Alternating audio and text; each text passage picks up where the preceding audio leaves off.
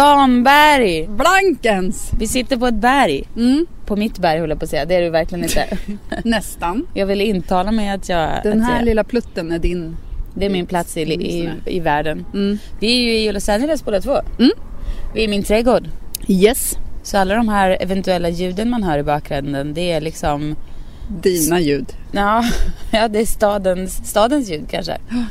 Och vi ser, det är ju en ganska kall dag här får man säga. Väldigt kall, det kan inte vara mer än... Nej, här är kallaste sen jag kom hit. Ja, kanske, alltså. Vad ska vi höfta till på? 14 grader. Men något sånt där. Det är ju definitivt inte 20. Det är definitivt inte 20. Det är ju mulet och jag bor ju då väldigt högt upp på ett berg med utsikt över hela Los Angeles kan man säga. Idag är det väldigt disigt men man ser liksom solen som går ner som en så här gudakraft nästan mellan molnen. Du vet som man kan vara i film när det är så här kommer Gud, då är det så här ljuset genom molnen. Så, och så lyser det ner på skyskraporna i Century City. Och så ser man, lite längre bak ser man downtown som är väldigt höljt i dis. Tittar man österut, där brukar man kunna se bergen långt bort med snöklädda toppar. Tittar man västerut, då ser man havet ibland. Precis, just nu ser man mest Megan Ellisons hus. Ja. Alltså hon den här filmproducenten. Ja. Hon har ju så här värsta Bond-huset som ligger högst upp. Verkligen Bond-hus. Mount Olympus. Alltså Olympus, lite Bond / Tyskland DDR-feeling det är inte den onda Bondskurken. Det är inte någon snäll Bond som bor där. Utan det är, alltså att man har det huset känns som att man vill visa Hollywood, det är jag som bestämmer. Ja, lite grann. Det är det tydligaste huset i de här bergen för att det ligger ganska fritt. Det ligger väldigt fritt. Det är ju väldigt grått och det ser ut lite som ett fängelse liksom. Det är inget mysställe så. Det ser man väldigt bra. Och så ser man de andra små byggnaderna runt här. Men vi har ju också här, ibland kan man ju höra en ljud från en häftpistol som bygger Steven Tylers hus. Jag vill hävda att det är en spickpistol. Men du tror ändå att Steven Tyler bygger sitt hus med hjälp av häftpistol. Du kanske borde ringa honom och berätta hur du borde nog komma hit och övervaka det här bygget. Men det är väldigt roligt för att sen när han är klar med det huset då kommer han stå på sin balkong förhoppningsvis naken. Och då kommer du titta på hans röv. Ja, och det här har vi pratat om tidigare om men jag har inte fattat hur nära det ligger. Hur nära hans röv kommer vara dig. Ja, men Steven Tyler, han håller alltså på att bygga ett hus alltså alldeles precis bredvid där vi bor. Och ibland ser man honom fräsa förbi sina permanentade lite tunnande frisyr. Och hur kan man fräsa på de här vägarna? Ja, men det är inte han som kör. Han sitter bredvid och vinkar bara till alla som ser honom. Till alla som står med palmblad och viftar. Ja, här kommer Messias. Ungefär så är det faktiskt. Men du, ska vi komma in på det här stora som har hänt sen sist? Ja, det kan vi göra. För jag har ju köpt ett par nya skor. Exakt. Det var faktiskt precis det jag skulle säga. Är det ditt fynd du gjorde den dagen? Hur blev det med det egentligen? Vilket av dem? Ja, de här pumpsen. Nej, de köpte jag aldrig. Alltså, nej, okej. Det blev inte av. Nej, men du har ju fått ett till barn. Ännu ett barn har kommit till mig. Så många barn nu. Ja, det känns så faktiskt. Det känns faktiskt helt otroligt. När man liksom ska transportera sig någonstans och man bara en unge, 2, 3 ungar ska det in i bilen och många bältas på och du vet. Men vet du vad, hittills alltså, nu är ju bara den här lilla pojken knappt 2 veckor när vi spelar in där. Så att, jag har ju inte runnit särskilt mycket vatten under de här broarna. Men hittills i alla fall så har jag känt mig sjukt lugn alltså. Jag känner mig mindre så arg på mina barn. Det känns som att jag bara fylld av förståelse på något sätt. Men kan det vara oxytocinet heter det väl? Absolut. Som skapas det är det jag menar. Det här kommer inte vara för evigt. Jag kommer snart bli med vanliga gamla haggiga jag igen. Men hittills har jag känt mig så här väldigt så här chockerande och så här bara, ja, det här är en stor omställning för dem också. Och du vet, jag har skött det här väldigt bra. Alltså min del i det hela transformationen eller vad man ska säga gentemot barnen alltså. Har jag hittills lyckats hantera på ett sätt som jag är stolt över mig själv att jag har lyckats med. För man är trött och man är sliten, men jag har liksom ändå känt att jag har haft balans liksom.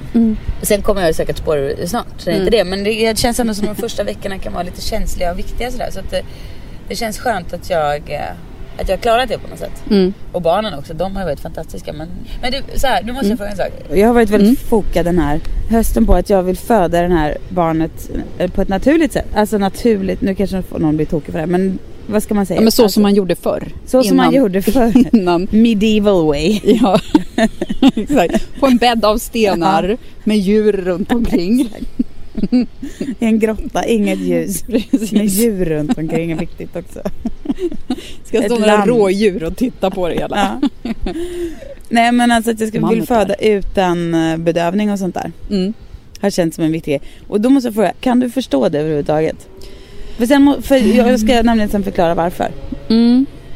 Jo, men alltså jag kan förstå det. Jag skulle själv inte vilja göra det. Men det är också för att jag har fött vanligt, eller man ska kalla det, en gång och fått snitt en gång. Och där skulle jag nog ändå säga att jag föredrog snittet. Men jag tycker inte det var kul att föda, så jag skulle inte vilja göra det utan bedövning. Men hur var det första gången då? Ja, men alltså det gick ju bra på ett sätt, men de sprang ju iväg. Alltså Pella, hon hade ju sådär, vad heter det? Det var en traumatisk syreupptagningsförmåga. Jag vet inte om det var så traumatiskt, det var bara inte så kul, någon del av det. Nej. Och jag vet inte om det började i att, för att vi åkte in för tidigt, jag trodde såhär, nu är verkarna igång. Och så när vi kom in till sjukhuset då så var de ju så här: nej, fast nu får ni flytta på, för nu ska det komma någon som ska föda. Aha, de bara åk hem igen och kom tillbaka. Och då satt ju verkarna igång precis då. Men då hade man liksom... Då var man lite skamsen nästan. Ja, det var nästan som en skamsen-känsla. Ja. Alltså jag vet inte, det kan också vara en efterkonstruktion. Alltså det här var ju nästan 8 år sedan. Men det kändes inget kul. Nej. Medan snittet var en glädje. Förutom att jag fick någon sorts konstig sendrag i röven så jag inte kunde gå normalt. Jag gick som, vad heter det? Patrick Swayze-figuren i Nord och Syd. Kommer du ihåg? Nej, jag kommer inte ihåg. Han hade ju ett stumt ben. Så gick jag de 2 första veckorna. Fick gå och massera någon så här. Och det, när man ligger på det här bordet så hade någon... Var det som ett rakt släpeben liksom? Ja, men det är som en muskel långt inne i ena skinkan. Om du förstår. Att det liksom är som en lårmuskel nästan. Och jag minns hur man, vet, när man plötsligt lades till rätta på det här bordet. Lades du till rätta på ett bord? Ja, men så du vet, man får ju den här bedövningen. Eller men ett bord? Nej, men på det här. Ja, men jag undrar alltså, för att jag vet inte hur det... Men det är väl typ som ett bord som man opereras på. Aha, gud vad omysigt det låter. Men man kan ju inte ligga i en säng och bli opererad. Det som inte, vad vet jag? Alltså det är inte som ett... Alltså, jag vet inte. Jag älskade den. Alltså, det var så 2 stycken sjukt tjusiga. Först var det en väldigt tjusig, han som satt in bedövningen. Han såg ut som en sån här supertjusig doktor. Och sen kom det 2 stycken sjukt tjusiga. Men det är de här som gör själva grejen. Men för jag tror att det kanske är så att om man är läkare, man måste ha på sig en viss sorts grejer. Så då kör de på rätt mycket med smink och sånt. Alltså, och glasögon och sånt. Det som kan visa... Var det kvinnor eller män? Nej, det var kvinnor båda 2. Eller mannen var narkosläkare. Och sen så var det 2 stycken kvinnor. Ja, men då så kände jag när de la mig till rätta på det här bordet att det bara poff, nu var det något som hamnade lite fel. För sen så bara försvinner kroppen iväg i bedövning. Så då hann jag inte tänkt mig på det. Men jag gissar att det var då det hände. Att det var något så här sen grej. Ja, skitsamma. Nu var det dig vi skulle prata om. Det är ju mycket mer aktuell. Den här gamla förlossningen. Ja, men för mig så här. Du vet när man liksom börjar... Att man upptäcker någonting och börjar liksom nästla in sig i det. Ett ämne till exempel. Eller vi tar som exempel feministiska frågor. Då är det svårt att liksom sluta tänka på det. Så var det lite för mig med den här förlossningen. Att när jag började läsa om och tänka på förlossningar överlag, då blev det som att jag kände att vad sjukt det är att vi intalas att det är fruktansvärt liksom. Att det är liksom... Det är ju fruktansvärt. Jo, men tänk om det också är politik och ideologi. Förstår du? Tänk om det är liksom någonting, precis som att vi från dag 1 lär oss här att du vet, nej men kvinnor, de kan inte vara 3, det blir bara tjafs. Och så går folk runt och tror att det är så. Och de kan inte samarbeta. Såna dumma som bara finns liksom. Lite oifrågasatt. Och sen så får man upp ögonen kring det och då blir man så här, men varför liksom? Och det är klart, det finns väl ingen som kan säga att det är så här, att föda barn är så här vad behagligt. Men vad fan, det är väl inte hela världen om man råkar ut för något som inte bara är rakt igenom behagligt någon gång i sitt liv. I alla fall, då blev jag liksom lite så besatt av att jag visste ju att jag hade kunnat föda 2 barn förut. En födde jag med epidural och en utan. Och jag vet ju då att jag kan, att jag inte, jag menar det finns ju de som inte kan och det är ju fantastiskt att det finns liksom sätt att komma undan det då. Men jag vet ju att jag kan föda barn. Det är inget så här bäcken som är för trångt eller, liksom, utan det ska kunna gå liksom. Sen finns det ingen garanti för att alltid gör det. Men det finns i alla fall inget som heller hindrar det. Liksom. Det var ingen moderkaka i vägen och bla bla. Och då tänkte jag så här att det här har liksom genom så här alla år, du vet, att kvinnor har fått så här, gå ut i skogen och föda sina barn för att det är så okvinnligt att ligga där och bajsa på sig och vråla och gapa och liksom ställa till en scen. Det är så otjusigt liksom. Det är så oelegant och så ofeminint att bli det här djuret som ska föda ett barn liksom. Och det har liksom varit ett straff från Gud att den här smärtan och sådär. Har man också kvinnor blivit intalade genom århundraden liksom, att det ska vara något så här fult och fel och man ska skämmas. Precis, med mens och allting som är typiskt kvinnligt så har männen gjort det till någonting som är liksom dåligt. Skamligt och fult och liksom man ska inte ha höfter som är för breda. Man ska liksom man ska inte heller se ut som en pojke. Nej, man ska heller inte se ut som en pojke utan det ska vara liksom det här förfulandet av det feminina liksom. Det kände jag att förlossningen helt plötsligt var en del av det. Ju mer jag tänkte på det liksom. Och då menar jag absolut inte att jag tycker att det är fel med bedövning eller kejsarsnitt. Alltså det är verkligen inte det handlar om. Nej. Men för min del som har fött ett barn med epidural och det gick ganska dåligt och var ganska inte särskilt trevlig upplevelse alls. Det, det var inte toppen. Det gick bra. Ungen kom ut och allt gick bra. Men det var liksom, det drogs ut på tiden och det var liksom, hade det hänt här, för hon fick så här förändrade hjärtljud som man ofta får av epidural, så ändras hjärtljuden på bebisen. Och då blir det bråttom som fan liksom. Och hade det hänt här hade det blivit kejsarsnitt direkt liksom. Och sen när Rio föddes, då gick det så snabbt så han hade inte med någon bedövning, vilket jag var helt inställd på att jag skulle göra. Du vet, jag var så här, ja, bedövning förstås. Men sen så gick det så snabbt så han sitter med någon bedövning. Och det visade sig efterhand att den förlossningen var ju 1 miljard gånger trevligare. Jag visste att det gjorde ont som fan. Men jag var ju där. Jag var i den här förlossningen och födde ut mitt barn. Jag var liksom inte en så här tyst och prydlig liten, du vet, kvinna i en säng som liksom med en liten filt över mina knän födde ut mitt barn utan att liksom störa någon. Utan jag var liksom det djuret som bara spydde ut med ungen typ. Och kände så här, fan, det där vill jag göra igen. För att, fast medvetet den här gången. Inte så här parallellt med chocken över att jag hjälper föda barn, utan så här, jag vill föda det här barnet. Och jag vill vara helt i det. Så tränade jag ganska mycket på det här med smärtan och sådär. För det vet man ju. Man tänker ju så här, men smärta, det kan ju bara ta liksom. Men sen när den där smärtan kommer, då är det inte riktigt så. Nej. Man är ju också väldigt ovan vid smärta. Ens dagliga liv innehåller ju inte smärta alls. Nej. Om man har tur. Precis, det har jag verkligen tänkt på när jag var gravid också. Fy fan, alla de här människorna som är liksom kroniskt sjuka alltid går runt och, hur fixar de det alltså? Ja, det är ju en annan historia, men det är ju verkligen imponerande alltså. Men i alla fall så tränade jag ganska mycket. Vi hade ju en doula också som var med på förlossningen. Alltså hon var med en lugnande röst som var så att så är det här, sa liksom sköna saker och masserade och sådär. Så hon var verkligen bra där. Så. Och sen så hade jag liksom tränat mig på det här med smärtan. Framförallt att tänka så här, att inte bli rädd. Utan vara så här, det här gör ont, men det är ingen fara. Liksom. Få inte panik nu, utan liksom bara sjunk ner i det här. Och sen också att man kanske inte ska kalla det smärta, utan dolan då, men flummiga dolan, hon kallar det för vågor. Det var fan ingen jävla våg att ta sig igenom, kan jag säga. Men mer liksom, istället för att säga så här, smärta. Och det har jag också tänkt på med barnen, när man beskrivit vad som ska hända och inte vara så här, då kommer mamma få jätteont, för att de ska också föda barn en gång i tiden. Utan att man liksom mer säger att det är som en känsla i kroppen så här. Så när det var liksom dags då, vattnet gick, vi åkte in till BB och de här verkarna, eller vågorna liksom kom, intensifierades. Ja, precis. Då försökte jag tänka på att inte bli rädd utan ta det lugnt så här. Och sen har jag också använder också superknepet att inte spänna så blir det nu gör det ont som fan, utan istället bara, det här var mitt bästa. För jag gjorde ju djurvarianten 2000%. Att när det var som mest, då började jag slappna av och bli helt så här som en tung hög, och så lät jag så här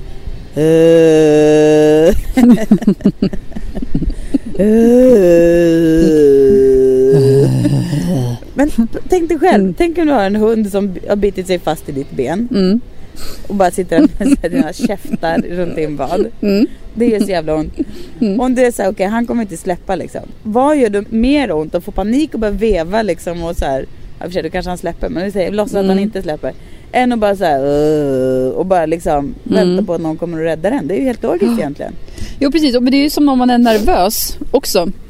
Alltså man spänner sig och är nervös inför någonting, då blir det ju ännu värre. Verkligen. Att det är ju bättre att bara så andas lugnt, bara Så att det låter ju och just logiskt. Ljudet, det kanske man inte ska göra när man ska så här, är nervös. Men kanske inte passar sig. Man sitter i ett möte och bara...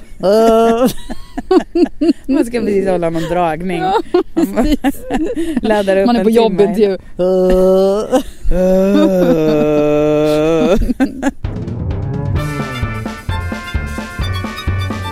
Varning för känsliga lyssnare. Men det här är mitt leda av att berätta om hur en förlossning verkligen kan vara. Och att det inte är något farligt med det. För det var faktiskt inte det. Men så här, jag kände direkt när vattnet gick vi skulle intervju och kände så här, fan jag skitnödig alltså. Och det var inte så här, vet du bara, som det är sen när man ska föda ut barnet. Då kan man ju känna så här, att det trycker på.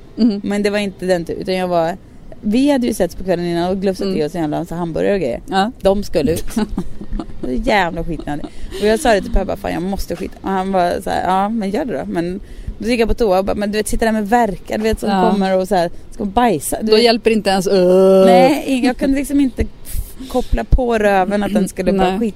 Den fattade liksom inte det. Och sen när väl man ska krysta ut bebisen då, det var så här, då kunde jag plötsligt inte tänka på något annat än att jag var så bajsnödig. För när man ska ta i då går det inte så här att hålla tillbaks kurven samtidigt, utan då måste man ju ta i med hela kroppen liksom. Ja. Men då blev jag så blockad av att för jag var så här, jag kan inte. Du vill inte att bebisen ska landa i bajset som kommer ut samtidigt. Nej, exakt. Precis, det vill jag inte. Men samtidigt var jag så här, trots att jag då verkligen har försökt vara så här, ja, sån här är jag. Du vet, så kändes det ändå så här lite obekvämt att jag naken och damm och som ett jävla djur som var redan var att jag också skulle bara bajsa där bland den här dolan och den här snygga läkaren och så. För att det var inte så, jag kunde liksom inte gå på toan. Jag kunde liksom inte röra mig för det var så igång liksom, bebisen skulle ut. Så jag var tvungen att bara säga, ursäkta mig, jag var tvungen att säga till Per så här på svenska så att han fick översätta bara. Säg till honom att jag kan inte göra det här för jag måste bajsa. Så här. Och då fick han ju säga det, de bara, ja men kör på, det går så bra så. Och då fick jag ju göra det helt enkelt. Det är där riktiga nackdelen. Alla som drömmer om att bli barnmorska, det här är det som de glömmer bort att tänka på. Exakt. Att hantera andras bajs på en daglig basis. Men det fina i bajskorvshistorien är att det var en kontrollerad, vad ska man säga, det var som en liten hundbajs. Men du tittade inte på den så som du tittade på bebisen? Nej, det gjorde jag inte. Men det var i alla fall inte så här, det var liksom inte den. Och gud, bara... att ha diarré samtidigt som man föder. Nej, exakt. Det var inte sprutlackering utan det var en... Vi behöver verkligen inte prata mer om mitt bajs. Men i alla fall. När väl den här kurven var ute och jag hade släppt den, då kände jag mig så extremt fri i mitt födande. Liksom, då kände jag så här, nu har jag inte ens en bajskorv i vägen utan nu ska jag bara bröla på här. Jag ska gå runt på alla fyra som ett djur och jag ska bara träffa min bebis som jag längtat efter så mycket. Äntligen liksom. Men då var jag ändå lite så här, det var lite så här svårt. Jag hittade inte riktigt så här knick. Det är ändå läskigt när man ska så här släppa all kontroll och bara få ut en unge genom ens kropp liksom. Det är otroligt vilken grej det där är. Ja, det är helt sjukt. Ja. Så jag behövde lite hjälp där och då kom den läkaren och bara var så här, lägg dig så här, gör så här, jag håller ditt ben och sen så när jag räknade till 3 då bara du kör på liksom. Så gjorde jag det och så puffs kom han ut. 2 timmar tog det. Allt. Det är otroligt bra. Ja. Och inte ett stygn. Det jag var intakt. Jag är så jävla glad att det verkligen funkade. Och som sagt, jag menar inte att hade det inte blivit så att jag varit lika jävla glad för det för att ungen kom ut och allt gick bra liksom. Men när det nu funkade. Ja, men man är ju otroligt glad alltså varje gång, oavsett nästan vad det gäller. Om man har tänkt sig ett scenario och så blir det precis så. Alltså så som drömmen var. Att det spelar ingen roll om det är en förlossning eller en fest eller jag vet inte, något man ska göra. Men det är ju så sällan som det blir precis som man vill. Så att det är klart att man är glad över att det blir så. Ja, precis. Men jag vill verkligen inte att någon ska tro eller liksom mena att jag känner att det är liksom det ena är bättre än det andra. För jag har verkligen ingen prestige i det. Utan det är bara för att jag av egen erfarenhet visste att jag skulle ju klara det här egentligen. Och, ja, men plus att våga liksom inte vara rädd helt enkelt. Det var det den här grejen betydde för mig. Att jag vågade inte vara rädd. Förstår du? Men du hade ju liksom krattat banan för dig så väl. Alltså, i och med att du hade dina 2 andra förlossningar. Du visste vad det gick ut på. Ja. Och så hade du läst på mycket. Och oj vad han häftar hus här borta. Du hade ju gjort ditt förarbete. Ja, jag tror nog faktiskt det. Jag tror nog faktiskt det. Det är mycket bra. Men det var ju... Jag tror inte att världen kan erbjuda en större känsla än att första gången få träffa sitt barn. Ja, men fast det där har jag tänkt på.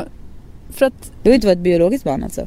Ja, nej. Men alltså, jag har aldrig haft de där direkta Inte jag heller. Alltså sådär totala kärlekskänslan när jag har träffat mina barn. Alltså jag har inte tyckt illa om dem. Men jag minns första gången. Då hade jag i och för sig också varit ifrån henne några timmar. För hon var ju på neonatalen och jag var på något så här uppvakningsrum. Men då kändes det ju så här. Och det kan jag ju erkänna för mig själv nu. Det hade jag inte vågat göra då. Men att man bara nästan låtsas så här moderskänslor. För man vet vad som förväntas av en. Mm. Men att själv är man bara så här, det är någon som ger en ett knyte med någon liten mössa på. Ja. Man bara, Nej, men det är klart man är glad, men det är ju så förvirrande. Jag tycker inte heller att jag har haft så här. Fast i och för sig jag måste säga att ändå jag har haft lite mer så här direkt kärlekskänsla nu den här gången. Det har inte med honom att göra, utan för att det är tredje gången förstås. För att man är liksom mer avslappnad och mer cool och liksom inte så att jag älskar honom mer. Det är det enda jag saknar med att jag inte vill ha ett tredje barn, är att jag inte ska få uppleva just den där tredjebarnsgrejen som verkar så himla mycket enklare än allt annat. Ja, men precis. Jag tror att man liksom i alla fall känner sig jävligt relaxad liksom. Så att det är så här, man skiter i vad man förväntar känna. Man vet att det ordnas. Det kommer bli bra hur det blir till slut liksom, på något sätt. Men jag förstår verkligen vad jag menar, för jag är inte heller så att jag bara så här, nu gråter jag, menar lyckotårar av kärlek till mitt barn. För så har jag heller aldrig känt liksom. Men jag har sett folk som, eller vänner som har fått barn och så bara tar de så här fina bilder på BB när de bara så här, men det här har vi pratat om förut förresten, tror jag. Ja. Att andra som har så här gulliga bilder och så här, de ser fina och så. Och jag bara såg ut som ett uppsvullet troll. Det känns inte som att det fanns, alltså det är klart det fanns harmoni i rummet, men att det ändå är så här, att det inte... Det är inte lugnet liksom. Nej, det är inte lugnet. Nej, men även om man inte liksom känner så är det i alla fall en av de största upplevelserna att träffa sitt barn första gången. Alltså jag menar, även om det inte är så här största som i kärleks, men det är ändå en jävla sjuk grej att se den här människan. Bara, det här är mitt barn. Alltså det är en omtumlande. Det behöver inte vara just den sekunden, men hela den liksom förändringen är ju en otrolig upplevelse alltså. Dessutom var det sjukt eftersom han var ganska stor, Remi. Ja, han var jättestor. När jag såg honom, hur har han fått plats i min mage? Då var det i och för sig ändå ganska stor, men helt sjukt att han får plats. Jag fattar inte det heller. 4 kilo vägde han och 55 centimeter. Men det gick ju vägen. Och så kom det en liten kille som vi hade döpt till Remi. Till slut, efter många om och men. Han har hetat säkert 10 olika saker. Remi känns väldigt bra, tycker jag. Ja, bra. Kul att du accepterar. Att jag inte vägrar. Jag tänkte ska de namnen som det inte blev. Säg. För då kan ju kanske någon annan som går och funderar på namn kan ju... Killnamn är väldigt svåra. Visst mycket är det lättare med tjejnamn. Tjejnamn, lätt som en plätt. Alltså hade det varit en tjej så tror jag hon hade hetat Fabienne. Eller Bo. Tycker jag också om väldigt mycket. Fast det är lite svårt på svenska. Ja. Jag vet en bebis som heter Bo. Fast han kallas kanske för det. Alltså det är också en tjej. Ja. Men först så skulle han heta Bastian. Det har jag velat heta. Alla barnen skulle heta det om det hade varit killar, Bastian. Om jag hade fått bestämma. Men Per är inte så förtjust i det. Sen var det någon som sa att det var ett typiskt Vasastans namn. Bastian. Och då menar jag inte att det är fel på att bo i Vasastan, utan med att det är så här, jag har kommit på ett jättespeciellt namn. Jack. Och sen visade det sig att 10 killar i klassen heter Jack. Just det. Förstår du? Och då tänkte jag att men då kommer Bastian vara en sån här raket. Och det känner jag mig inte sugen på. Du, den där trendkänsliga. Slina. Nej, men jag vet inte. På något sätt kändes, då blev det så här. Men framförallt var det för att Per inte gillade namnet. Jag vet inte, han tyckte det lät som ett låtsasnamn. Och sen hette han ju väldigt länge Sid. Och sen hette han väldigt länge Mick. Allihopa tycker jag är väldigt bra namn. Ja, och sen blev det till slut... Om du undrar vad jag har för åsikt om Ja, men det gör jag ju. Jag har smsat jättemycket om det här. Så det gör jag verkligen. Kommer han ha några andra namn? Eller heter han bara Remi? Han heter Remi Gunnar. Aha. Gunnar efter min farbror som gick bort tidigare i år. Det är en bra blandning av namn. Ja, det är... Lite bondsvensk, lite internationellt gångbart. Men jag tänkte faktiskt först att han ska heta Remi Rune efter en gammal släkting som jag gillar väldigt mycket. Tänkte jag på engelska bara Remi Rune Blankets. Men sen Remi Gunnar Blankets. men sen så New President of the United States. Remi Gunnar Blankets. Ja, men ska han heta Gunnar då? Gunnar. Som han liksom pistolman. Typ. Jag vet inte. I TV-serien Nashville finns det ju en kille som heter Gunnar. Jaså? Alltså med E då? Gunnar alltså? Nej, han heter Gunnar. Jaha. Alltså med A. Ja, det ser man. Ja, men sen blev det mitt slut för att min mans gudmor Ria. Ja. Det är ett bra namn. Ja, det är ett bra namn. Vi tänkte faktiskt det till Rio att hon ska, men så blev det lite väl kan inte ha 2 Rio. Alltså hon är väldigt så här. Så då tog vi Rio istället. Men det var ju liksom lite från henne. Men hon hörde i alla fall av sig en dag till Per och var så här: du Per, nu har jag tänkt här i flera månader och jag har nu ett bra namn till er son. För hon hade tänkt sig vad som passar bra ihop med Bonnie och Rio liksom. Hon jobbar i flyget, så hade hon jobbat med en trevlig fransk kapten som heter Remy. Och så sa Per det till mig, så bara, nu ringde Ria, så hon tyckte Remy, och då bara var vi båda så fast fan, det är ju fan svinbra. Så det blev det. Det heter fransman. Jag känner mig otroligt sugen just nu på att ge mig själv en ny inriktning nästa år. Oj. Eller så du vet, men för så här, om jag tänker menar nästa år, du menar alltså det här året? Ja, alltså det här året som 2015. Exakt, då har det blivit 2015. Skjut inte på 2016. Nej, måste ske i år. Ja, men så här, om man tänker att jag då i höstas gick den här improvisationsteaterkursen som var någonting utanför mitt comfort zone. Och sen så häromdagen så såg jag några killar som spelar basket i en park. Och så fick jag plötsligt känna, gud vad roligt. Tänk, alltså, varför är jag så himla rädd för att ge mig in i fysisk ansträngning? Eller du vet så här, den där sortens bara så här tjabba. Alltså det var inte basketträning, utan det var ju bara att de spelade för att det var kul. Att sån borde man ju bli mer, att man, alltså det är ju inte så många kanske som gör det i min ålder. Nej. Särskilt inte kvinnor. Alltså det finns ju många män som har bandylag. Men vilka ska du latcha med? Ska du hänga med kidsen? Jag säger inte att det här är grejen jag ska göra. Men jag kände att det kanske är något sånt jag då ska utmana mig själv med under våren. Men plus även att jag pratade med någon häromdagen om, det finns ju vissa personer som har allting väldigt uttänkt. De vet hur det ligger till. Och en del är väldigt bra på att uttrycka det på ett kul och intressant sätt så att det låter som sanningar. Om det är Louis C.K. till exempel, den här komikern. Han är väldigt bra på att det känns som att han har så här ett grepp om verkligheten och kan uttrycka liksom saker om livet på ett roligt och träffsäkert sätt. Fast det blir ju också svart och vitt på ett sätt. För att kan man berätta, men så här ligger det till, så här ligger det till, så här, det blir ju ganska, alltså det blir ganska svartvitt. För då finns det ju rätt och fel och sådär. Och sån, alltså jag är ju gråzonernas gråzon. Jag tycker att allt kan vara, eller det finns ju vissa så här extremer. Du är alltid beredd att ändra dig lite. Alltid. Alltså utom i vissa, såklart finns det alltså. Men då känner jag det vore kul att bli en sån som så här berättar hur det ligger till. Oj, där pekar man hela handen, blir en gubbe liksom. Ja, exakt. Men visst är det så här, jag vet inte om det är själva semestern som talar när man plötsligt börjar få såna tankar. Men det här vore ju kul att bli. Eller bli, men du vet att man stöper om sig själv lite grann. Precis, för att man tror att det är så man måste göra. Man måste bestämma sig för så här, jag vill bli mer sån här. Var väldigt konkret i det. Och sen så gör det, för att om man bara ska vara så här, det vore härligt och vad häftigt med såna här personer. Tänk om man skulle, alltså det händer inte då. Nej. Utan man måste gå bakom sig själv med en pistol i ryggen på sig själv och typ vara så här, gör det nu. Ja, och embracea själva tanken på vad man skulle vilja göra. Ja. För att det finns ju många grejer man kan göra som inte påverkar livet för dem man har omkring sig. Alltså familjen lever vidare som de gör, fast man själv har bara ändrat en liten riktning. Ja, exakt. Man behöver inte byta personlighet, men man kan ju, jag förstår verkligen, men man kan väl vara både och. Kan man inte vara en person som är så här, vissa personer man vet att de egentligen inte vet, de bara låtsas att de vet och så säger de det liksom. Och det kan vara härligt ibland, det kan man väl unna sig att få göra egentligen. För det ger ju mycket liksom, vad ska man säga, respekt. Det får ju folk att känna att man har koll på läget. Sen om det inte är riktigt 100 rätt för det, så är väl inte det hela världen liksom. Nej, men för problemet är ju, tycker jag, när man, för att det är ju roligare att prata med någon som kan ge så här, men så här och så här. Alltså som har åsikter. Det är tråkigare att prata med någon som är gråzon hela tiden. Som hela tiden ska, alltså jag kan höra mig själv, du vet, om någon säger någonting, jag bara, fast det behöver ju inte vara så, du vet. Nej. Att jag är den. Det är inte alltid så himla kul. Nej. Då är det ju intressantare att vara den som, så här är det. Ja. Då tar man kanske kommandot på ett annat sätt. Ja, precis. Man blir lite mer komplicerad för omgivningen. Ja, det blir man blir lite läskigare för omgivningen. Ja, exakt. Men det är kanske är dags. Ja, precis. Och blir lite läskigare. Men man behöver inte vara liksom skräckenjagande för det. Man behöver inte bli sur ifall någon tycker annorlunda. Man kan ju bara vara så här, så här känner jag. Ja. Är ni med på det? Roligt ändå. Bli en sån plötsligt. Från att ha varit en sån här gråzonernas gråzon. Och bara vänlig och, i och för sig, jag kanske inte är så vänlig. Jo, det tror jag. Det tror jag nog att det är, men jag håller med om. Jag tror att det kan vara en bra idé att lägga till lite kraft. Ja, men för nu när man kommit upp i den här åldern så är man ju så himla, man är ju så van vid det man gör.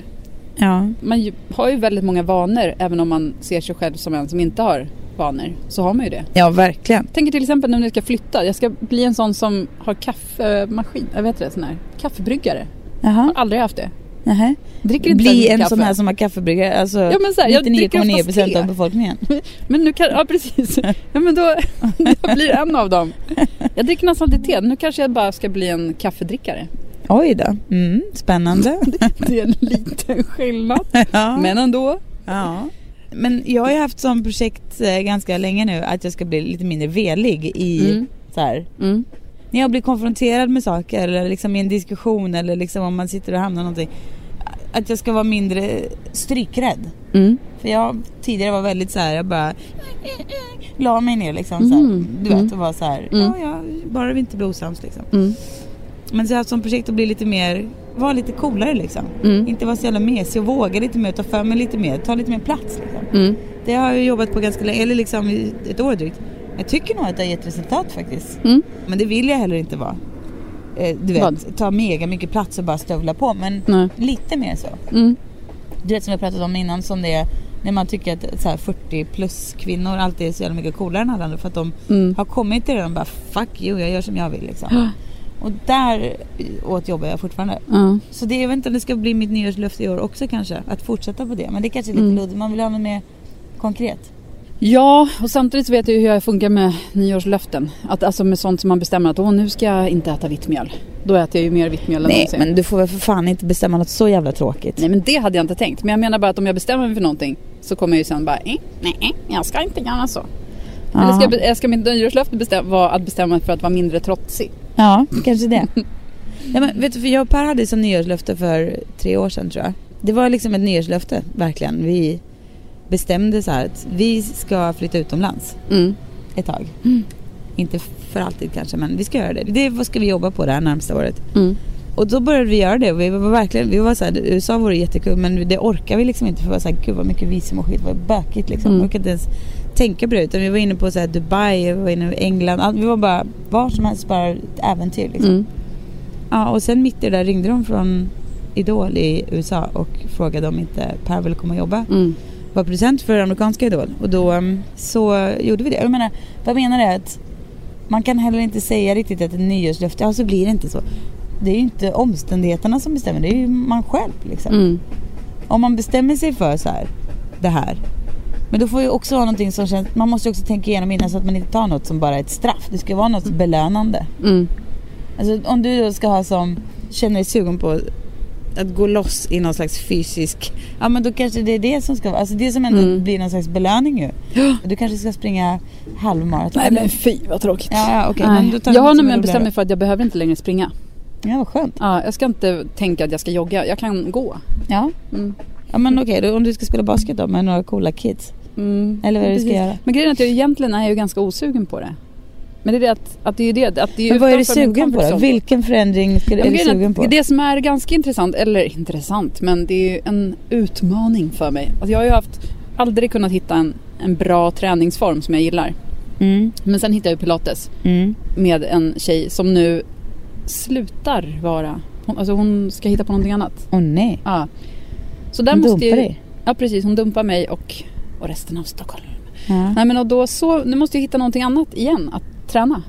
För jag älskar ju själva känslan som man har fått under de här åren som jag tränade med henne, att man plötsligt har en kärna av muskler under madrassen liksom, av mage. Men att det ändå finns madrassen av mage. Att det ändå finns en kärna någonstans. Alltså när man är igång och tränar så får man en bättre hållning och det allting känns mycket bättre. Men du är helt i linje med din så här friteatergrupp. Det är Zumba du ska nu gå loss i till 110%. Nej. Kommer du vara en sån här, du kanske kommer vara Zumba-tränare i Bromma och ha jättemönstrade byxor. Jag ska flytta från Bromma. Va? Jag ska ju flytta från Bromma. Ja, men du menar att jag ska åka dit och jobba ändå? Aha. Och så kommer du ha på dig bjällror och sånt där. Nej, Zumba-vägen kommer jag inte vandra. Nej. Men något annat. Jag kanske får skaffa en PT. Jag känner att på ett sätt vore det kul. Slåss eller något då? Det skulle ju vara att kombinera ganska mycket av dina så här viljor. Förstår du? Då skulle du kanske kunna få det här raka svarsmentaliteten på köpet liksom. Om du börjar så här boxas, du vet. Men jag vill inte att någon ska slå på mig. Jo, det vill du. Fatta vad skönt. Någon klipper till och du bara Jag startar Fight Club. Ja. Fight Club i Vasastan. Ja. På hemlig lokal. Ja. Massa morsor som bara pucklar på varandra. I bara överkropp. Och madrassmagarna bara svänger. Utammade tuttar i vädret. Man kan örfila varandra med sina långa tuttar. Här får du. Så gör man en 360 spin. Och sen 180 grader sen när det kommer tuttarna. Bara... Det är då man har vunnit. Om man har tagit. Alla står i en ring. Exakt. Och sen kan man high-fiva alla med.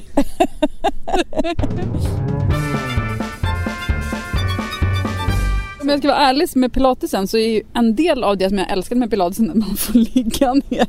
Ja, men hörru. Gör det. Och sen är det ju svinjobbigt om man tränar varje del av kroppen. Jo, men det är väldigt lite att så här, stå och få blodsmak i munnen. Det är ju noll sånt. Jo, fast det är heller inte så jättemycket så endorfin i pilates. Det får du när du slåss. Jag känner mig så sjukt sugen på att träna igen också alltså. Alltså det är redan? Ja, men jag älskar att träna. Ja, du älskar att träna. Jag älskar att inte ligga ner. Alltså jag tycker det jag tycker för det om pilates också, men själv älskar jag att ligga ner. Jo, men jag gillar verkligen pilates. Det gör jag absolut. Men jag älskar ännu mer när man har sån där endorfin som man känner så här, jag klarar exakt vad som helst nu. Den känslan, det får man ju bara av att du vet, boxas med någon rejält liksom. Eller att springa långt eller liksom vad det nu kan vara som får en att få igång. Men den känslan har jag inte känt på så länge, för att man kan inte träna så hårt liksom som gravid. Men jag längtar jättemycket efter det. Nu känner jag att jag får nästan pirr i magen bara av att gå runt kvarteret av uppspelthet över att jag faktiskt kan röra mig. Jag visade för Per då att jag kunde stå på ett ben utan att det gjorde ont. Och då sådana små steg. Jag hade så ont i liksom ljumskarna på slutet. Så jag hade bara stå på ett ben och gjorde så ont så det var helt sjukt. Jag vet inte varför jag ska stå på ett ben, men du vet, man tar på sig ett par byxor eller något sånt där. Och så bara nu när det är 10 dagar senare så kan jag kan hoppa. Otroligt. Kroppens läkkraft. Ja, det var faktiskt vad jag just sa till Per i morse, att jag är glad och stolt man ska vara över den här kroppen man har, alltså, som bara snickar ihop sig efter liksom. Ja, det är otroligt. Det är faktiskt helt otroligt alltså. Tacksamhet över det.